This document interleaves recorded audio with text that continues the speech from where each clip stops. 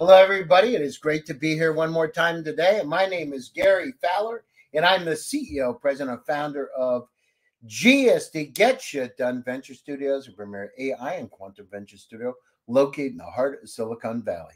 We believe that intellectual capacity is evenly spread around the world, but opportunities are not. So with that, I'd like to bring my incredible guest in, Serena Dang. Serena is the founder and CEO of Teacup, and she's going to tell us a little bit about it and talk about why she's got the best online platform for world's aging population. She graduated from Cornell University. She's been involved in She Loves Tech, Nomura, One Sharp Capital, Trella Urban Forestry. Oh, we got to hear about that technology. That sounds very interesting, doesn't it? And she's going to tell us a little about her experience at Cornell University. So with that, I'd like to bring Serena on board. Hi, Serena. How are you today? Hello, Gary. I'm doing well. How are you doing? Good. So you studied hotel administration at Cornell, right? I did. How in the world do you go from hotel administration to Allegro Capital? Let's just say that I think hotel administration, the hotel school as they call it before at Cornell, has the biggest misconception in a lot of people's mind in terms of what we learn, what we do, what we study. Even during school, we got made fun of for being the school that we learn how to fold napkins, but still get an Ivy League degree out of it. But in reality, it's actually served as the undergraduate business program at Cornell University, in addition to some of the other majors that have fallen outside of Cornell, the hotel school. In recent years, the school has made an attempt to consolidate all the business-related programs into the School of Business, and hotel school is now officially part of that system. So in short, essentially during the 4 years at Cornell University at the hotel school, we learned, wine tasting classes in culinary for sure. There you go. Now it's coming out. Come on. The most useful lesson I have to say, the one that I still practice and use to this date. But outside of that, skills come in handy, whether you're at a sorority fraternity party or out with some friends. Well, let's just say that, the core skill sets that we have taken out of the university is finance, real estate, because how we differ from some of the other, the only other hotel school in the world, we're ranked as #1, but technically there's another one in Switzerland. So we differ from that school in the sense that we learn more about the finance and real estate asset management part of the hospitality industry, which lends itself very well into preparing the students to understand the financial capital markets world in addition to real estate and asset management. And that ultimately led me to Allegro, which was a place that I did M&A, investment banking for 6 months in London, and then subsequently worked at Deutsche Bank. And then my longest term gig on Wall Street was at Nomura Securities, focused on fixed income securitized products, capital markets, and sales and trading effort. So it wasn't that crazy going from napkin folding and wine tasting to Wall Street, but that's kind of like you're smiling though. You think it's funny too. Come on, it's very. It was funny.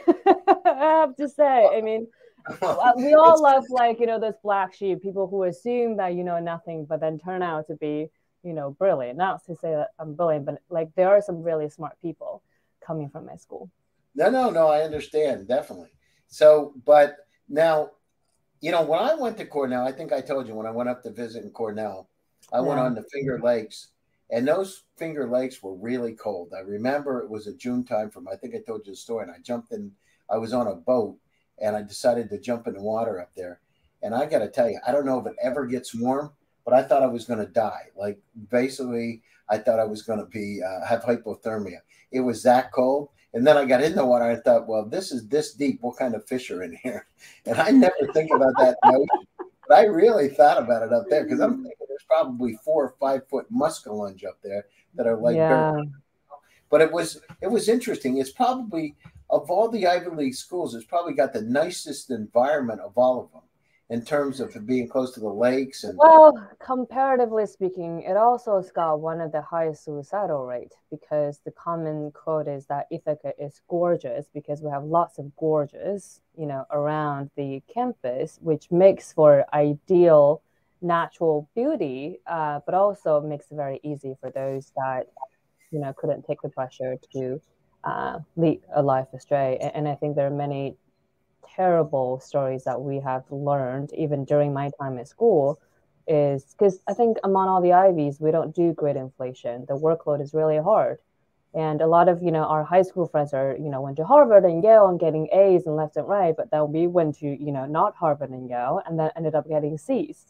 So it's a lot for, I think, 18 something year old who is trying to figure out their identity, their place in the world, and have all these ambitions, and then being crushed with coursework and this new kind of stage of life. And I think it's an important lesson. And I do have to say that, it is a beautiful campus, but you also learn a lot more than just studying, but also about how to overcome the challenges in life and how to be more resilient, facing obstacles.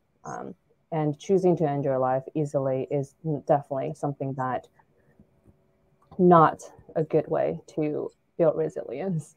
No, definitely not a good way, because there's nothing good to happen, that's for sure. And when you were up there, so like, did you stay there in the summertime too? Do you work in?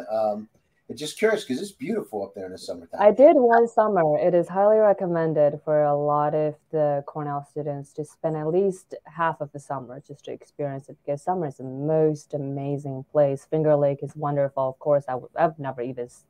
No, actually, I've swum in a lake. It is cold, but yeah, no, it's beautiful. I spent I think my sophomore year summer at Cornell doing an international student program, where, because I was born and raised in China, and I participated in that international orientation program. So the second year, I was the head coordinator of that program and helping to welcome and creating programs to allow for newer incoming international students to feel more at home during the transition, and also as an introduction of Cornell to those people that are coming internationally. Now, how much different, Serena? So you grew up in China. How much different was Cornell than when you grew up in China?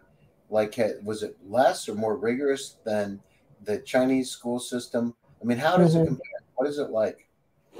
Very good question. And I do think the Chinese education system right now is under huge transformational change right now. But I can only speak to when I was growing up, like 25, 30 years ago. The system at that time is the winner takes all kind of structure, meaning that ever since elementary school, you get ranked every single week in terms of where you do, how do you do on your testing. And that ranking is essentially going to dictate where the rest of your life is going to go. Because if you consistently rank top 10, then they will push you into those elite study groups, and then you continue to do better so that you can get into the best middle school, which it's capped by a small group amount of people, because China has so many people, the school system is very limited.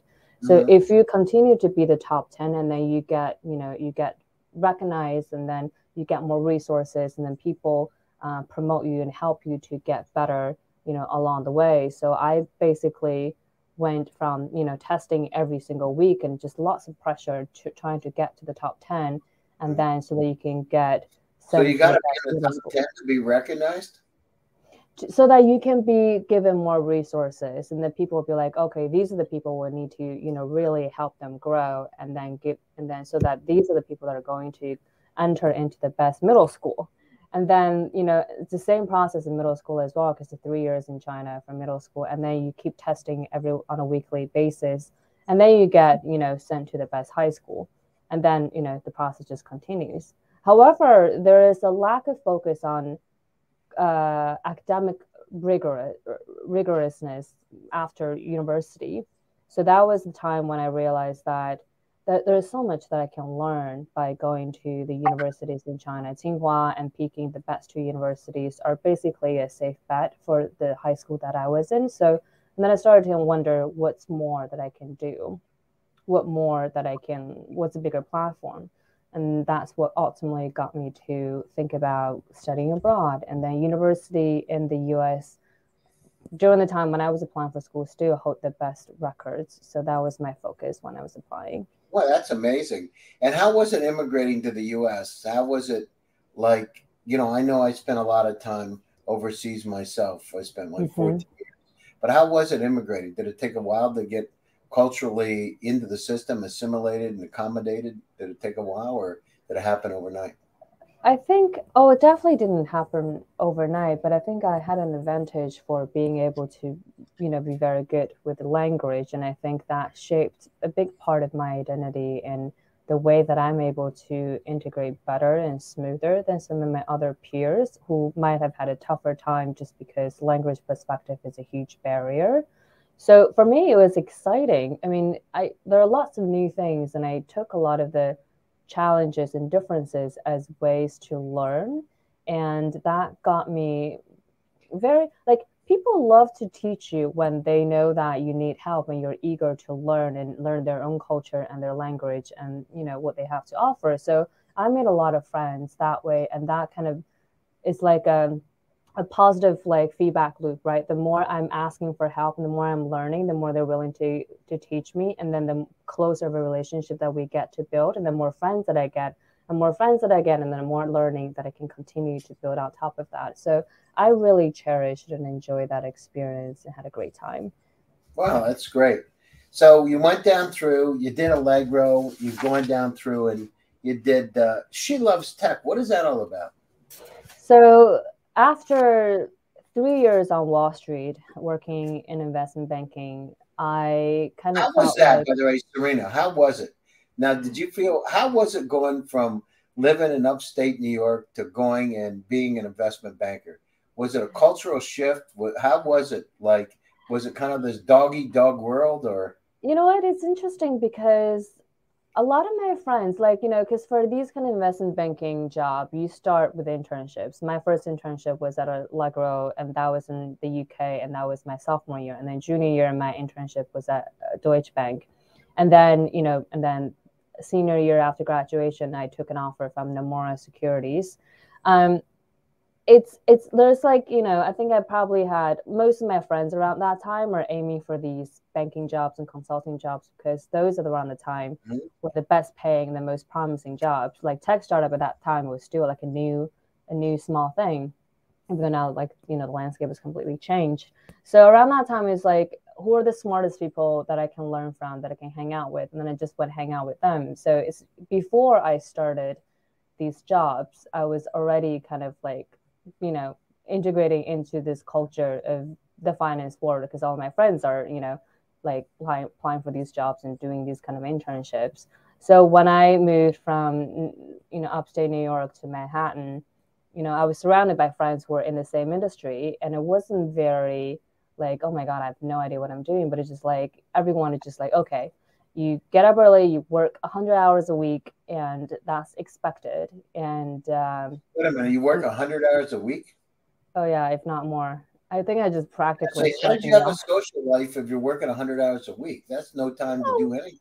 No, I mean, for a while, I didn't have Wi-Fi internet in my apartment because I don't need it. It's just like I go home, I go to the gym, and then go to work, and then come back and then sleep, and then the cycle repeats. Literally, there were just no. God. And so, how many times a day were you working? Like for what we're doing, since we're not following the equity markets, so it's pretty much like 8 to 9, 8 to 8, 8 to 9, depends on the day. Bad. Yeah. And, and then I, work out in the morning. So I kind of go to sleep around like 10. So I get up around like 5:30 and then go to the gym and then, typically get around 7:30 or 8. And then work weekends as well. It's kind of expected of you around that time. To work weekends? Yeah, it's kind of expected. Back then, is no one's gonna be like you have to come in over the weekend, but it's just more like there's so much work and so much catching up and so much learning you have to do, and I sometimes just decide to go into the office just to catch up, just as a way, of putting in the effort and then really trying to get up to speed. So, wow, that's amazing. So that's interesting. So it sounds like it sounds like being in a resident in a hospital. No time. Yeah, Yeah, like the whole Grey's Anatomy kind of stuff, except that, there are more men, and I was pretty much the only woman on the trading floor. And that, There you go.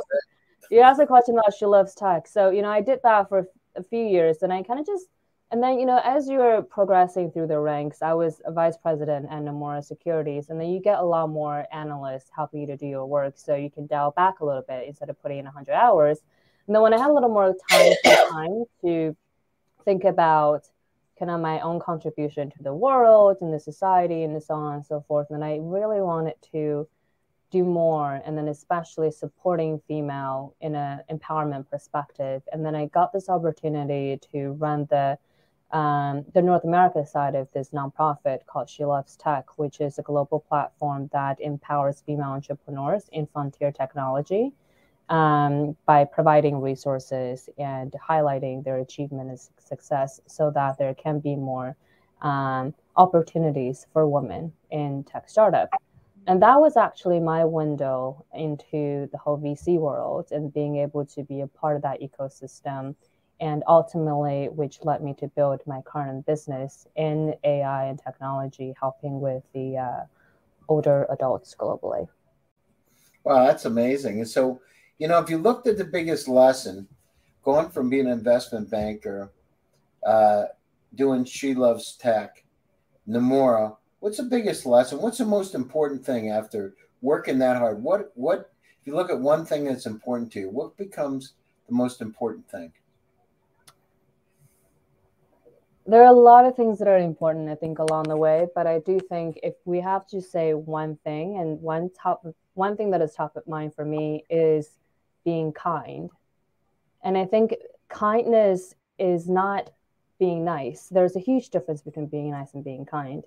And, now that I moved to California from New York, and you can even tell that there, just to be a little cliche example is California people are very nice, but they may not be very kind. And New York people can be super nasty and not, nice at all, but most of them are kind. So the difference there is, I think there is one. So tell me what the kind is and what nice is. That's very interesting. What's your definition of what kind is? So I think this is the COO of Bumble that Ventures that I've mentioned this, which is a really good analogy. I might have got the name wrong, but what she basically, the way that she explained the difference between being kind and being nice is, if we're sitting across from, at a table having lunch, Gary, if you have spinach on your teeth, a nice person will not tell you anything because she will be like, oh, I don't want to hurt Gary's feelings. It's so embarrassing. He's got spinach in his teeth. I'm just going to, pretend that I didn't see anything. So that's what a nice person would do. But what a kind person would do is, even though it's a hard conversation, because there's going to be a lot of, uncomfortable, situation, but a kind person will want to point that out to you, Gary, because why? Because if she can tell you that you got spinach on your teeth, and then she can correct that mistake, you might have an investor meeting afterwards, or you might have a date afterwards, you might have a really important it sets you up right for the rest of your day, even though that's a hard conversation to do. So a kind person, being kind takes a lot of courage, and being kind takes a lot of how far do you go down the kind thing? What's the limit? Because I've seen people, in other situations where it was kind of embarrassing, but you definitely didn't want to say anything because you didn't want to make them embarrassed, Yes. I mean, that's a great question. I'm just curious. That's very interesting. When is a point that you don't really want to dial back the kindness because you don't want to hurt somebody's feelings? Yeah, for sure. And then you have this is a whole communication style, right? And then there's the whole aspect of, when it comes to leadership, do you want to be kind or do you want to be nice? Sometimes you have to be a combination of both, because the whole, we've all heard about the sandwich delivery method, right? Like when you wanted to give someone a critical feedback, you say something nice and you add the feedback in the middle, and then you say something nice to wrap it up. That's being nice. But then the critical feedback itself, that's a kind part, right? You're giving that person feedback. Hopefully that person can improve and do better next time.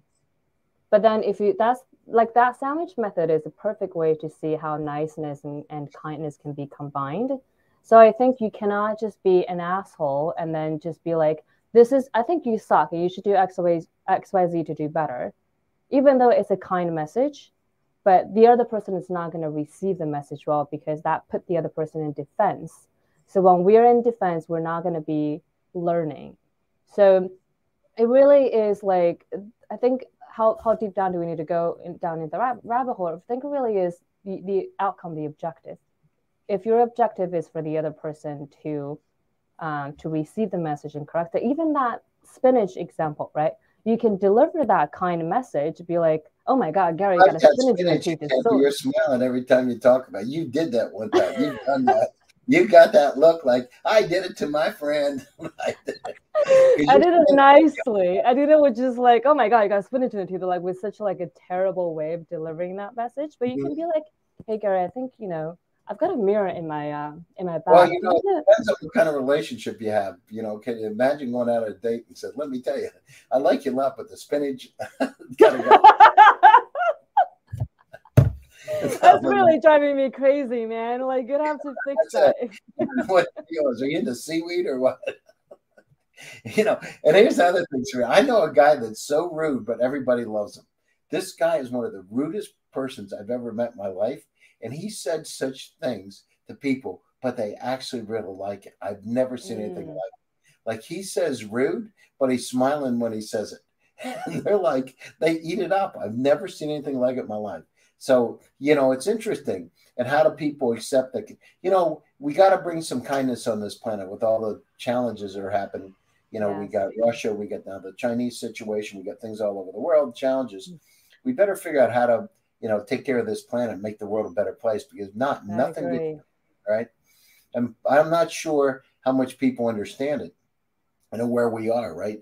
We got to double the food supply by 2050 to feed everybody.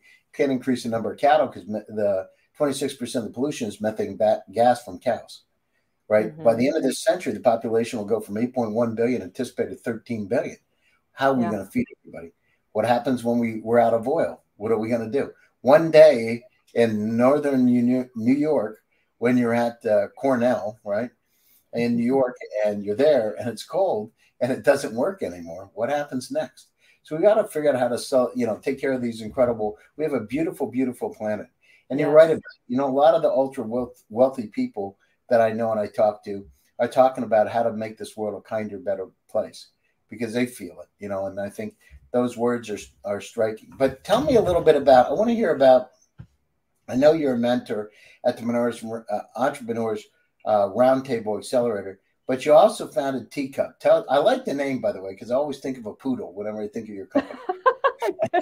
Well, that's a warm and fuzzy feeling that we want people to establish when they think about it. I think of was it Chip from Beauty and the Beast? Exactly. I love that image.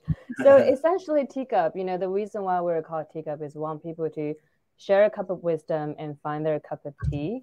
And ultimately, what we do is we are an AI-facilitated online social communities that is built and designed for the world's older adults. And this is a cause that is very deep to my heart because our mission and vision is to reduce the social isolation and loneliness among the aging population. And we want every single older adult to be cared for and connected, socially connected at all times. And why is social connection so important?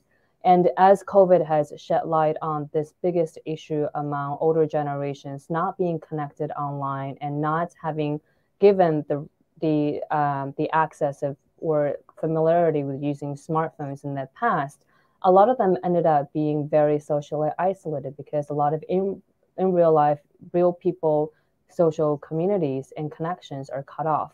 You cannot go see people. You cannot do your dance groups or meet up with your friends for coffee. And that have become very dangerous for the most vulnerable population in the world. So a lot of them ended up staying at home by themselves, not having any kind of social connection. And social connection has been proven as having a direct correlation to our mental health and brain health, in particular for older adults, because our brain health starts to deteriorate after the age of 40.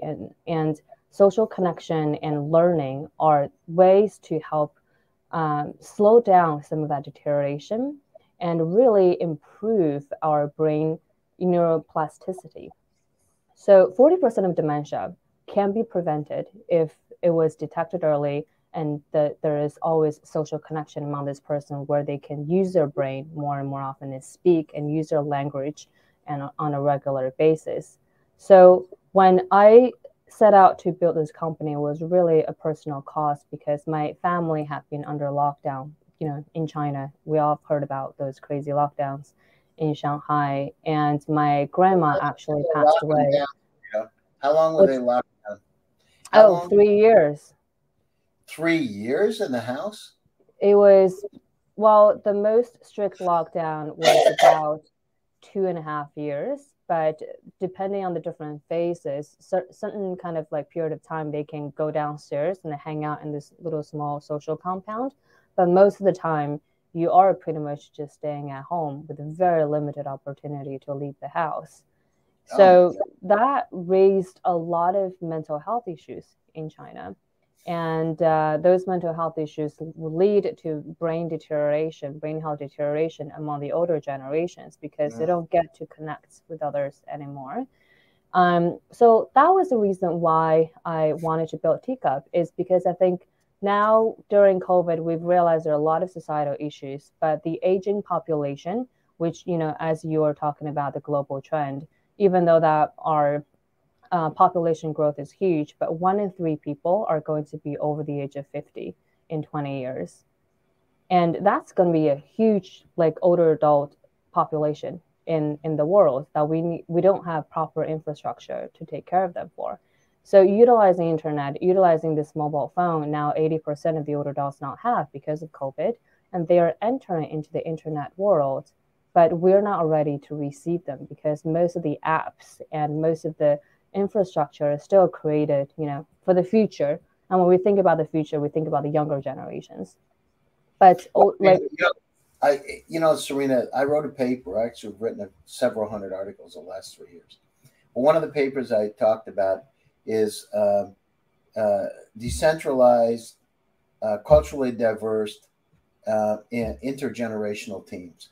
And part of the challenge is that we don't use the resources wisely. And I deal with startups all over the world every single day. Multiple startups, multiple family office with some of the most incredible people in the world. And one of the things I found is they don't have the connections to be able to pull it off. And I've personally been involved in startups for 37 years. And I've been involved in 17 startups, several unicorns.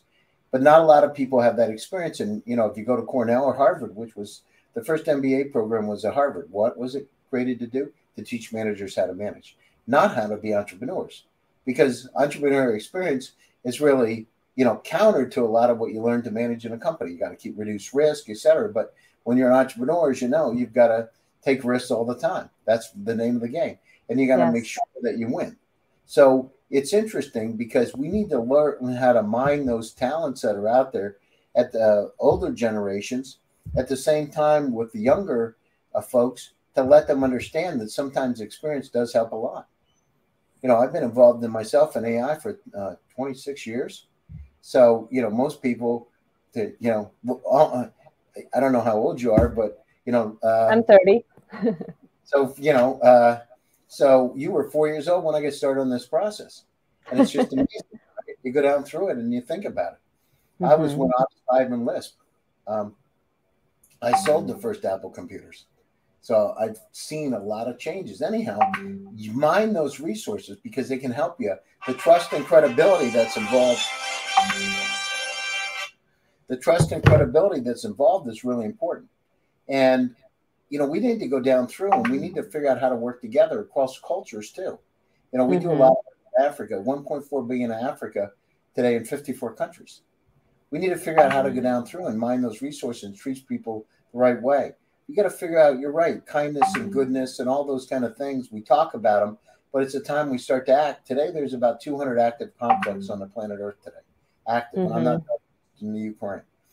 So we got to figure out how to get along. I mean, we got this beautiful planet, but I don't know about you, but whenever I see Mars and we talk about terraforming Mars, creating, Musk wants to have 2 nuclear explosions on each one of their ice caps, polar ice caps, create, a terraformed experience. I don't know about you, but I don't think it looks that nice. So it's not a place that I would say that's a top 10 place to live for me personally.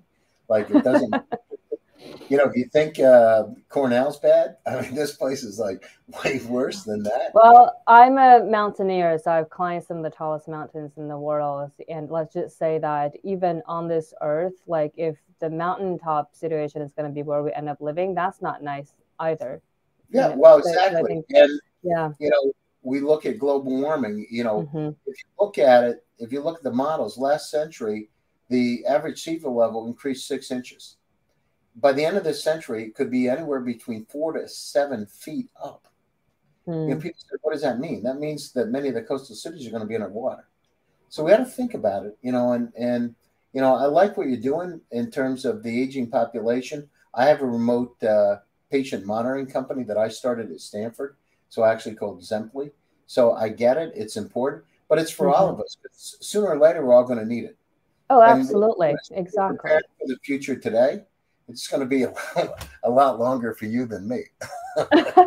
Let's just say that, you know, hopefully I get to benefit a lot more people before I end up using the same service, the product that I'm building for myself as well. So I definitely have skin in the game in terms of building the best platform out there for my parents to use, for my future self to be using, and hopefully for many more. Yeah, no, that's great. Listen, we're coming to the top of the hour, so closing thoughts and how do people get a hold of you?